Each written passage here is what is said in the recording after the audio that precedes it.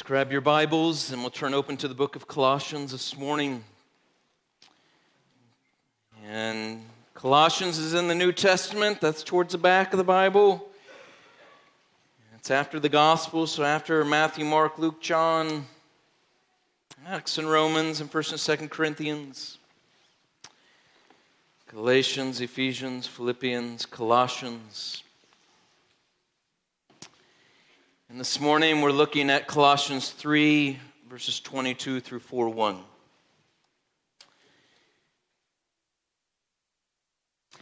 Let's pray before we read God's Word this morning.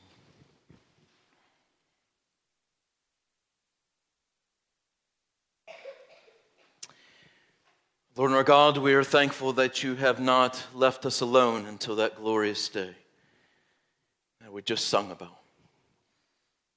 But that you have poured out your Spirit, you and the Son, into our hearts, made these hearts of stone into hearts of flesh, and you have given us your word from on high.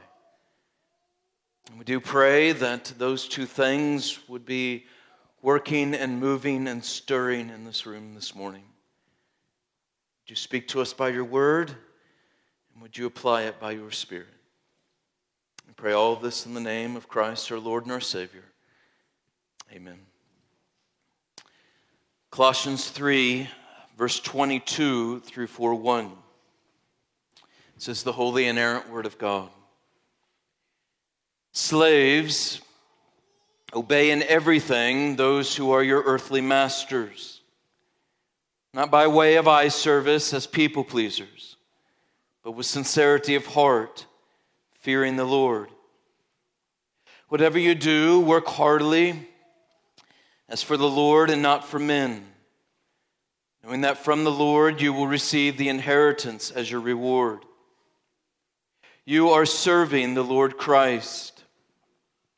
For the wrongdoer will be paid back for his wrong he has done, and there is no partiality. Masters, treat your slaves justly and fairly, knowing that you also have a master in heaven. And though the grass withers and the flower fades, the word of God is forever. Thanks be to God. Amen. This is a difficult text, not an easy text. One of you asked me this week, what in the world are you going to say about slavery? And it would have been easy to tuck these verses into the rest of the household passage and addressed it while we were addressing fathers and children, but I think there is a lot here, and so I wanted to look at it on its own this morning. Slavery, it's not an easy subject.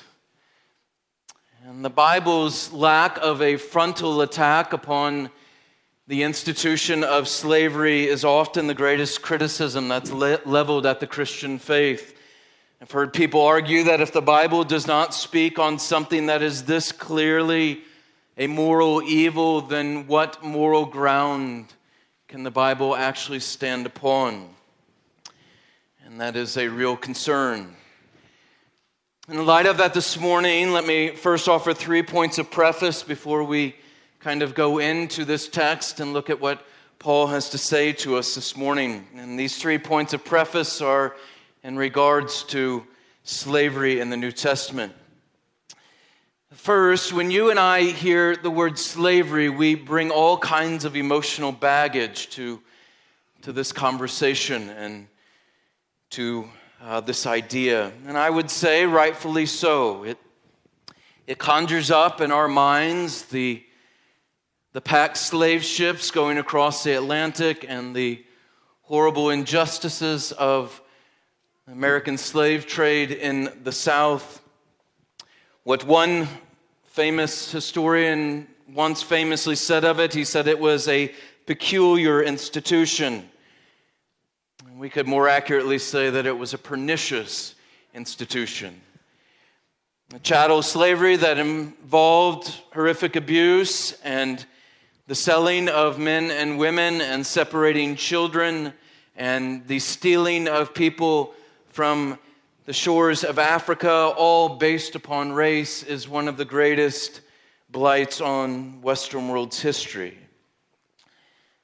But this is where we need to be a little cautious. Because the slavery of the first century in the Roman world was not the slavery of the 17th and 18th and 19th century of the American South. In fact, it was quite different. The Roman Empire at the time that Colossians was written, when Paul was writing this book and he is sending it to this little city of Colossae, the empire was filled with slaves. Historians estimate that in Rome itself, that city, and then in the peninsula of Italy, that 85 to 90% of all inhabitants of Rome and the peninsula of Italy were slaves. Hard to imagine, 85 to 90%. In the entire empire, it's estimated that anywhere from 1/5 to 1/3 of all inhabitants of the Roman Empire were slaves. That there were between 3 and 6 million slaves at the writing of this letter. But it was not based upon race. Most people were slaves because they had become prisoners of war of the Roman Empire, or because they had actually sold themselves into slavery to pay a debt to someone that they owed money to. Slaves could accumulate wealth and own their own possessions. They could even purchase their freedom from the wealth that they had earned. Roman law allowed for someone, usually after 7 years of service, to then be set free. And almost every single slave was set free by the age of 30, according to Roman law. Slaves were often semi-skilled laborers. They were artisans. They were lawyers. They were writers. They were poets. They were teachers. They were physicians. They were administrators. And they were allowed to work these jobs, and as they worked these jobs, it was usually 2/3 of their pay that would go to their owner, and then they were allowed to keep 1/3 of their pay so that they could eventually pay off their debt and purchase their own freedom. It was not quite the evil institution that comes into our minds with the transatlantic slave trade and the American South. And yet, I think we can all agree that slavery in any form is not desirable. It is not good. And we need to go no further than none of us would want to be a slave rather than to be free. And so we wish the New Testament was a little more upfront and had a frontal attack upon the institution of slavery, and that it told all slaves to seek your freedom in any way possible and all slave masters to free their slaves. But this is the second point I want to make.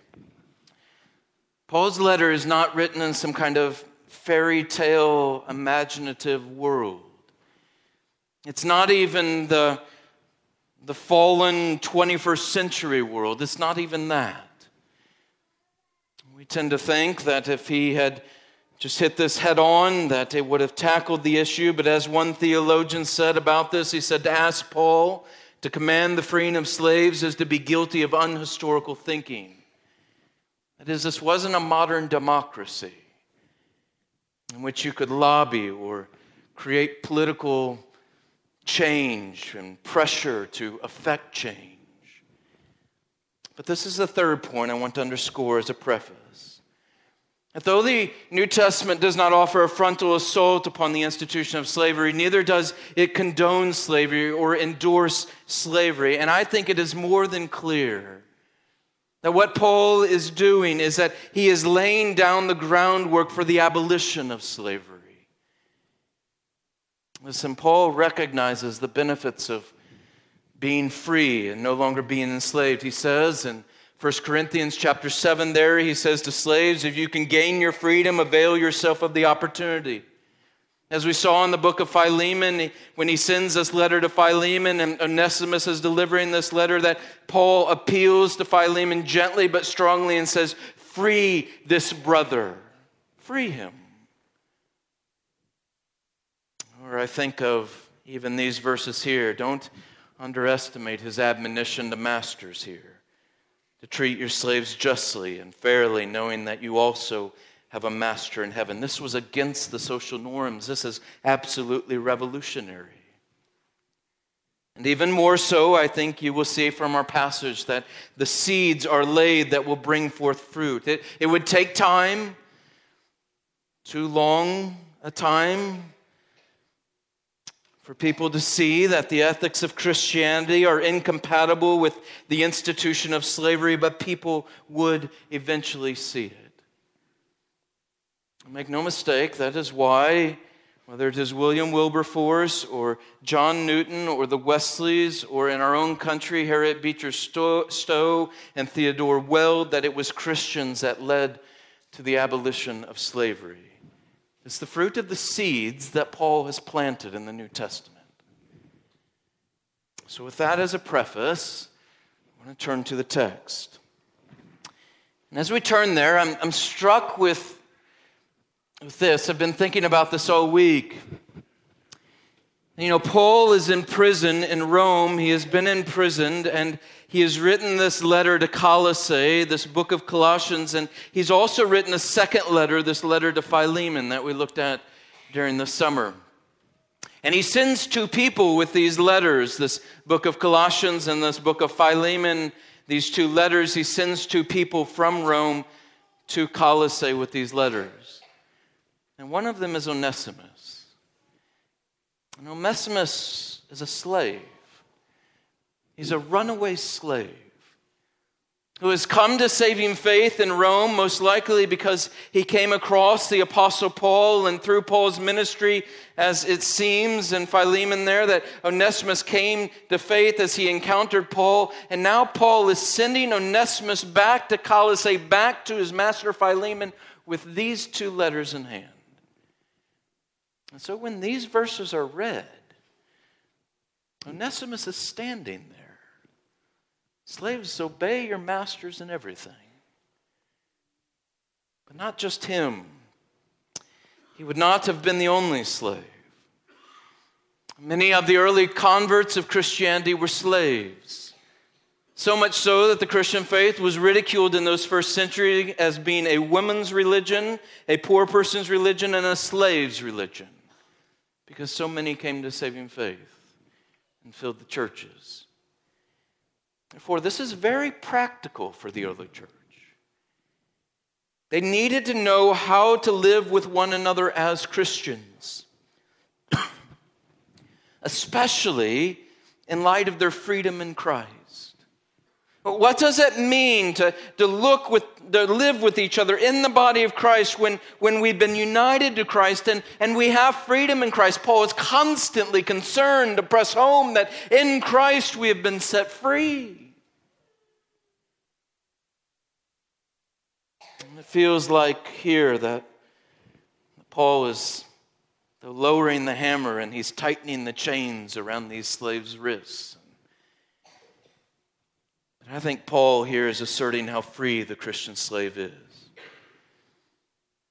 It may not be our idea of freedom. We have the tendency to think about freedom based upon circumstances in kind of a circumstantial kind of way.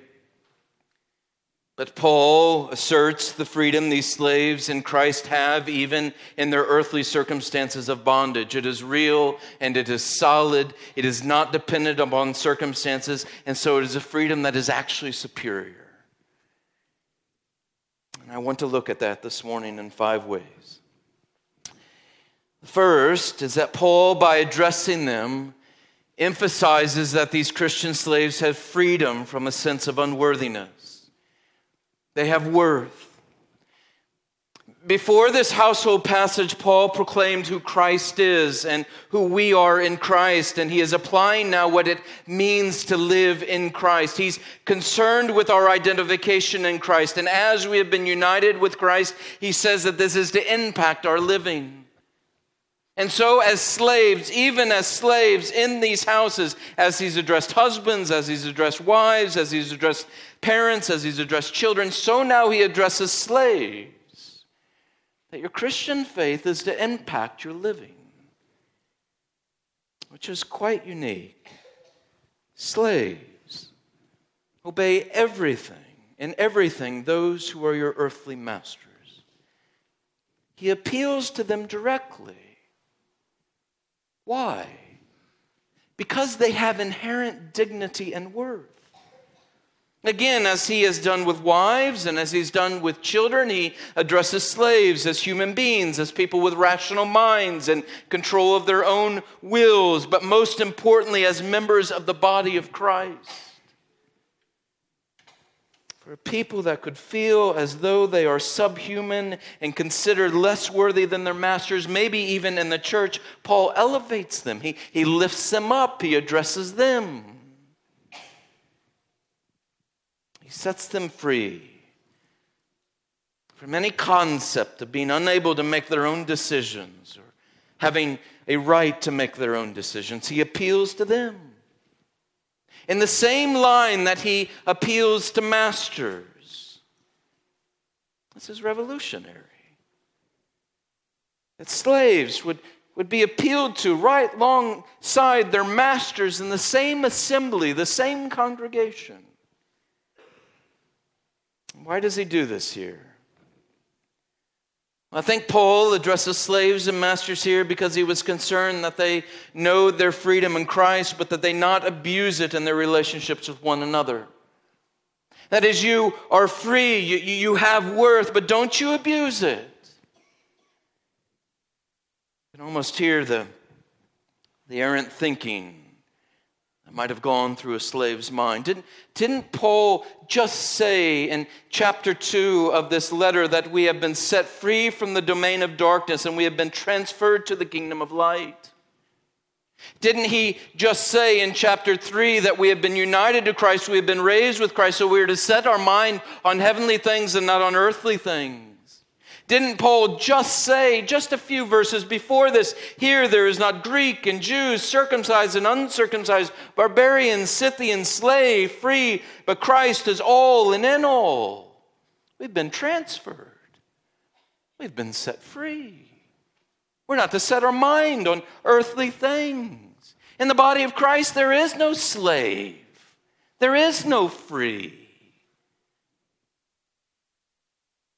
So, you can imagine a slave saying, well, I'm united to Christ. And so my obligation to you, my need to submit to you, those bonds are loosened because I only have one master, and it's the Lord Jesus Christ. Though they have worth, Paul doesn't want Christian slaves mistaking their freedom in Christ as an excuse to create a breach between themselves and their earthly authorities. It's the same reason that he addresses wives and their relationship with husbands, so that they don't flaunt their freedom in that relationship with their husbands. The same reason that he addresses children who are believers, that they don't flaunt this freedom that they have in their relationship with their parents. But he appeals to them as members of the body of Christ, equal members. These Christian slaves have freedom from a sense of unworthiness. Within the church, the relationship between master and slave, it is completely swallowed up. But in home, in the workplace, and the broader society, that relationship may have and did continue. Of course, our situation is not the same in the 21st century, but I think it translates. We've been similar. We have no right to disregard our employer or our boss because they are a Christian and we are a Christian. Somehow we don't have to honor them. It may be that you are even an officer in the church, an elder or a deacon, and you work for someone else who is in the church who is not an elder or a deacon, and they are your boss, and you're to submit to them there. The first church I served, Meadowview, it was in rural North Carolina. It was there that it was a factory town. It was a textile town originally, where they made a lot of textiles, and the middle management of that textile factory were Presbyterians. And they had a Presbyterian church. And they decided one day that they needed to reach out to their workers, the laborers, the blue-collar people in that church. And so they went to the other side of town where all the blue-collar workers lived, and they planted this church that I eventually became a pastor in. And they would lead Bible studies there, and they were leading their workers to saving faith. And many of them came to saving faith. And eventually, some of those blue-collar workers, those men that were working on the line in the textile factory, they became elders and deacons. And some of their employers, their middle management employers, were not elders or deacons. I remember talking about this with one of the men in the church, and he said it was different in the workplace than it was in the church. You had to recognize that this was your boss. But here in the church, this man was your elder. It's also true in reverse. Paul tells masters in the first verse of chapter 4 to treat their slaves justly and fairly. They have worth, just as much worth as you masters.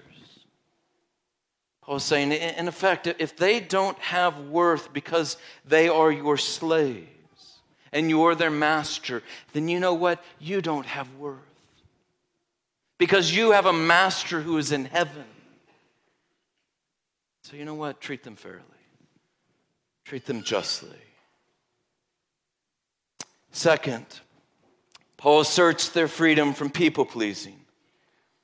He says, obey in everything those who are your earthly masters, not by way of eye service as people pleasers, but with sincerity of heart, fearing the Lord. The word eye service there is a word that Paul made up. But we understand it, don't we? It can be done in one of two ways. It's that service that is motivated by the watchful eyes of others. We could labor with more diligence. We could work a little harder when we know that there is an authority in the room. We're concerned that they see that we're not working hard, and so when they're around, we work. We work just a little harder. Growing up, my grandmother grew up with a single mom a great deal of my life, and so my grandmother was always concerned that I'd be helping my mom around the house. And I would get that speech every time she came over. And so whenever I knew that my grandma was coming over and I heard the doorbell ring, I would immediately get up, turn off the television, and act like I was doing something. The authority was there. Grandma. Or it could be that we are working hard so as to earn the favor of our boss, to earn that eye of commendation, of recognition, of praise. There's bondage in this. Because it's rooted in fear of the boss or the master. But Paul asserts that the slave is free from people-pleasing because he sets their obedience in a whole new context. He says, obey in everything your earthly masters. They are just earthly. But you, obey them as you fear the Lord. Understand that you're laboring for someone greater than these earthly masters. You're labor fearing the Lord with sincerity of heart, or I think better translated, singleness of heart. It's for His glory. It's to honor Him. Whatever you do, work heartily as for the Lord and not for men, he goes on to say. And how incredibly freeing is that? And they labor. And I think we can say by extension, when we labor, it isn't merely a service for frail and earthly and maybe even harsh masters and owners and bosses to please them, to gain their recognition. No, we are laboring for Christ. That is freeing. To know you are not serving men at all. That's what Paul says. Whatever you do, work heartily for the Lord and not for men. Isn't that interesting? But Paul, you say, be obedient to your masters and everything. Aren't they laboring for men? Yes. But their labor is so focused upon doing it for the glory of the Lord that it's as if their labor for their boss is eclipsed. It matters so little in their view. Isn't that what Paul said back in verse 17? Whatever you do in word or deed, do everything in the name of the Lord Jesus. In Christ, they are set free from people-pleasing. Third, he asserts that they are free from meaningless toil. You are serving the Lord Christ, Paul says in verse 24. Your earthly work matters for the glory of Christ. It matters. I've worked some awful jobs. I have detasseled corn for multiple summers. I have washed pots and pans that are big enough that you could climb into them at Old Country Buffet. I worked at Baskin Robbins. Well, maybe that was a good one. I worked my way through college as a telemarketer, selling everything from Barbie dolls to cell phones to hair club for men. Let the jokes come. Awful jobs. And all that labor matters. Matters more than a paycheck. Matters more than punching the clock. When I was in seminary, I worked full-time at an insurance company as an insurance agent. And the owners of the company were Christians, and they employed a lot of seminary students, I think for two reasons. One is that they were trying to help out seminary students. So I couldn't have made it through seminary without this job because I could work there full-time and then I could squeeze in classes around full-time work. And they allowed me to study in between phone calls at my desk. So what would happen is a phone call, they would show ads on television and a phone call would come in and we would answer the phone and we would give the person a quote on insurance and then we would try and talk them into coming into the store to purchase the insurance. And the phones would ring nonstop, but there was a queue. So you would have, after each phone call, about 20 seconds before you received the next phone call. And every once in a while, you would have a minute or two. And it's amazing over a 14-hour day how those seconds add up and how many pages you can read and how many Greek verbs and conjugations you can memorize every 20 seconds.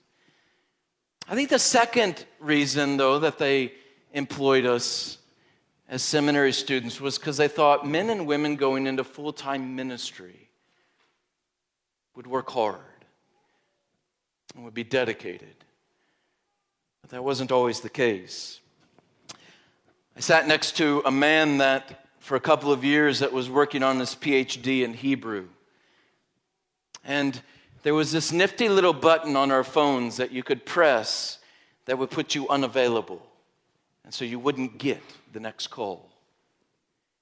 And that man would often press that unavailable button and he would sit there for 10, 15, 20 minutes and not answer a single call. And do you know why? Because he was studying his Hebrew. He wanted more than anything else, and he would often tell us that he was going back to the Bible college that he graduated from to teach Hebrew to those Bible college students. This was his goal. But he was confused. He thought that his menial task before him of answering phones was of little importance in the kingdom, that it was absolutely meaningless toil. And he thought his future ministry at the college was all important. You're serving the Lord Christ, Paul says. You're serving the Lord Christ. Wherever a Christian finds himself or herself in that place, at that moment, in that station of life, in that realm, with that duty, they are called to serve the Lord. This is your field of labor. That brother's field of labor was that insurance company answering those phones, giving quotes, and he was to do so to the glory of the Lord. That was his calling in those hours. He thought he was honoring his heavenly master by preparing for teaching at that Bible college while he was denying and not serving the one for whom he said he was preparing to serve. My friends, our service of the Lord is never a future service that denies our present service. Everything we do now in the present matters. That is incredibly freeing and encouraging. It matters. We're set free from meaningless toil. What you do is not meaningless, no matter your daily chore or work, whether it's changing diapers or doing dishes, or whether it's giving insurance quotes or writing legal briefs or weeding your garden or working on the GM line, whatever it is. Studying as students, it's not meaningless toil. It doesn't matter what it is that you've been given to do, it has been given to you to do to the glory of God. You're serving the Lord Christ. We are full-time servants, happy slaves of the Lord Jesus Christ. That's our lot as Christians. Isn't it fascinating how often in the New Testament scriptures the Christian is called a servant or a slave? Doulos, a slave. Fascinating. Because we are all in full-time employment. And that never allows us to hit the unavailable button. We're chained to Him who bought us. There was a documentary about 10 years or so ago that came out called Expelled. I remember going to watch it. It was about intelligent design and Darwinism, and how scientists that believe in intelligent design are often excluded from conversations and from the academy. And I found it interesting that one Darwinist scientist in the movie, that he said he didn't have a problem with religion. He just wanted it in its right place. And he said, quote this, he said, "We want religion to be something fun that people do on the weekend, but not something that affects the rest of their life." But as Paul is pointing out, our entire life is identified with Christ. He died for us. And we died with Him. He was raised for us. And we are raised with Him. We are in union with Him. So our entire life is bound to Him. I'm not just a husband. I am to be a Christian husband. You're not just a mother, but a Christian mother. Not just a GM factory worker, but a Christian GM factory worker. Not just a student, but a Christian student. Not just a slave, but a Christian slave. It affects, no, it consumes and orients every aspect of our life, that we are united to Christ and that He is our Lord. In our minds and in our hearts and in our living and in our theology, there is no division between the sacred and the secular. There isn't. All of life is to be lived to His glory. All of life is a living sacrifice unto Him. Our Christian faith is not just a weekend hobby. All of our life is to be sacred living. And that means that there is no meaningless toil. It all matters. Isn't that freeing and encouraging and life-giving? That where you are at is where the Lord has placed you for a purpose. It's not less meaningful than that person over there, or that job that you've dreamed about, or that state that you want to be in. Where He has placed you now, He has placed you with purpose for His glory. Freeing. And that leads to our final point. Paul asserts that they have been set free from rewardless effort. Our toil is not only meaningful, it reaps benefits for eternity. Paul says in verse 24 and 25 that these slaves, and by extension us, are to work heartily as for the Lord and not for men, knowing that from the Lord you will receive the inheritance as a reward. You are serving the Lord Christ. For the wrongdoer will be paid back for the wrong he has done, and there is no partiality. Our Lord does not ignore. He does not forget our service. No, He's a rewarder of those who serve Him. Freedom is suggested here to the slave.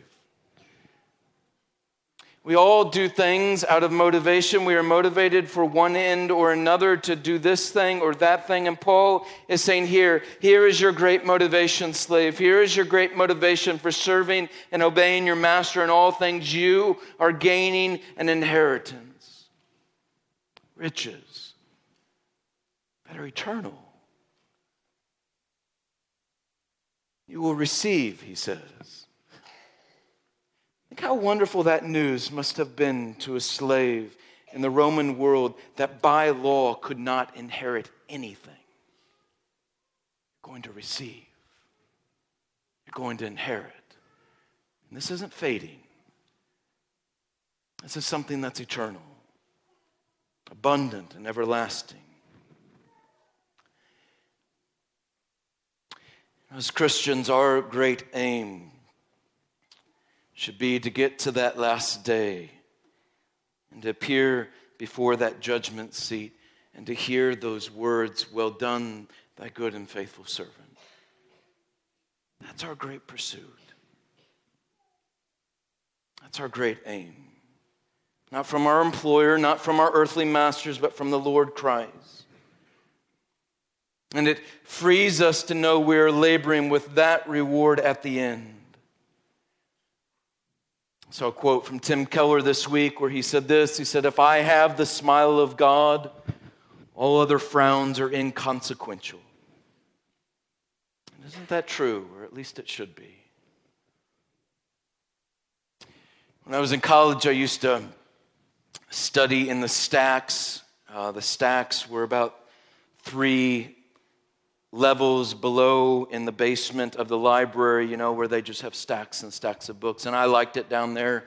I liked the quiet, and nobody else would go down there. It worked until I started dating this blonde-haired girl who would never go down there with me. But that's where I studied. And I would take breaks from studying and would always wander back to the history section, and especially to this 25-volume shelf that had accounts. Right after the Civil War, the federal government sent civic workers down to the South to interview those who had previously been in slavery and to write down their accounts. And I used to stand there as a break from whatever it was that I was reading or studying, and I used to lean up against the wall of books, and I would just read account after account of these African American slaves in the South and what they endured and what they said. Last night as well, or this week, I was also looking through some slave spirituals, reading a few dozen of them, old songs that these African American slaves used to sing. And I came across the same thing that I remember noticing when I was reading through these accounts back in college. Is that 2 things immediately jump out to me. One is that many of these Christian slaves had a joy that was palpable, that almost leapt off the page. And the second is that they constantly spoke about heaven and had eyes looking to heaven and that inheritance that awaited them there. And that's no mistake. Those 2 things go together. I read one description this week of a secret slave prayer meeting when slaves were not allowed to meet to pray together or worship by a slave by the name of Peter Randolph. He was a slave in Prince George County, Virginia, until he was freed in 1847. He said this about the prayer meetings. He said, "The slave forgets all his sufferings, except to remind others of the trials during the past week, exclaiming, Thank God I shall not live here always. Then they passed from one another, shaking hands and bidding each other farewell. As they separate, they sing a parting hymn of praise. The Christian is set free from rewardless effort. All our labors matter, and it matters eternally when we shall receive the inheritance as a reward. These slaves understood that.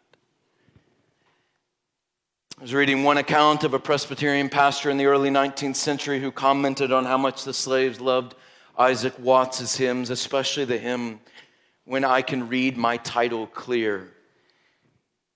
You can understand why, because it focuses on heaven and on this reward. And we're going to close our service today singing it. And let me just read the stanza to you. When I read my title clear to mansions in the skies, I bid farewell to every fear and wipe my weeping eyes. Should earth against my soul engage and hellish darts be hurled, then I can smile at Satan's rage and face a frowning world. Let cares like a wild deluge come and storms of sorrow fall. May I but safely reach my home, my God, my heaven, my all. There I shall bathe my weary soul in seas of heavenly rest, and not a wave of trouble roll across my peaceful breast. I knew the inheritance that awaited them. As Christians, we are now sowing the seeds for the harvest that we will reap in eternity.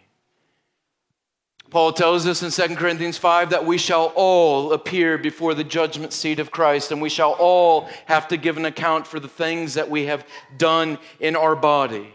Salvation is by grace alone, through faith alone, in Christ alone. That is how we enter the gates of heaven. That is for sure, but you and I will be judged based upon what we've done with the talents and the gifts that He has given to us.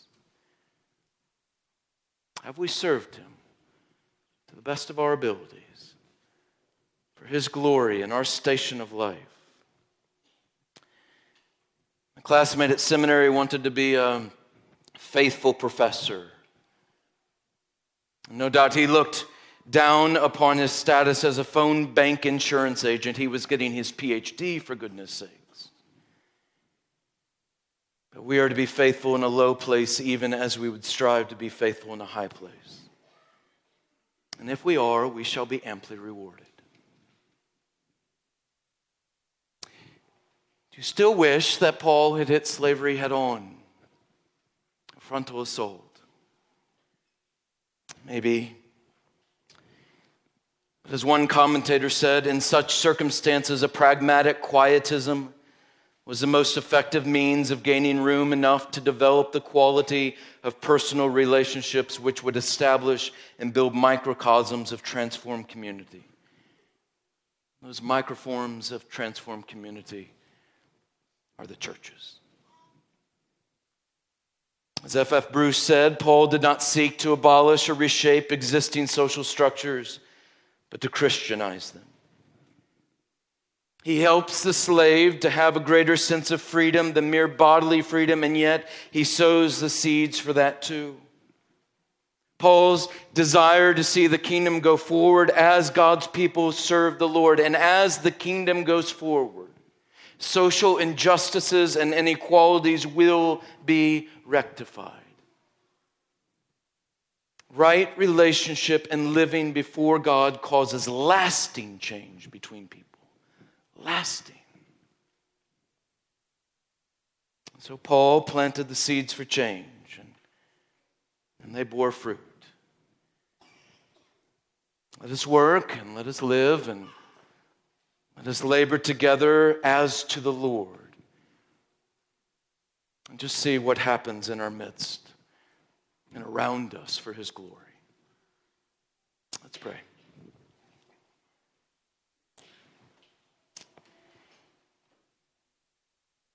Lord and our God, we do exalt You this morning. We're thankful that You are a God of redemption.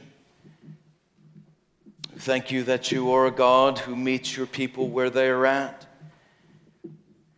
That you are a God of living and eternal hope.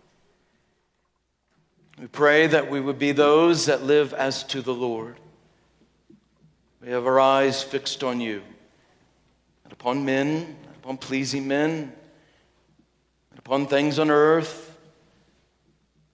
Truly set free, looking forward to that eternal inheritance that shall be ours in Christ. Laboring for your glory and for that eternal reward. In Christ's holy name we pray.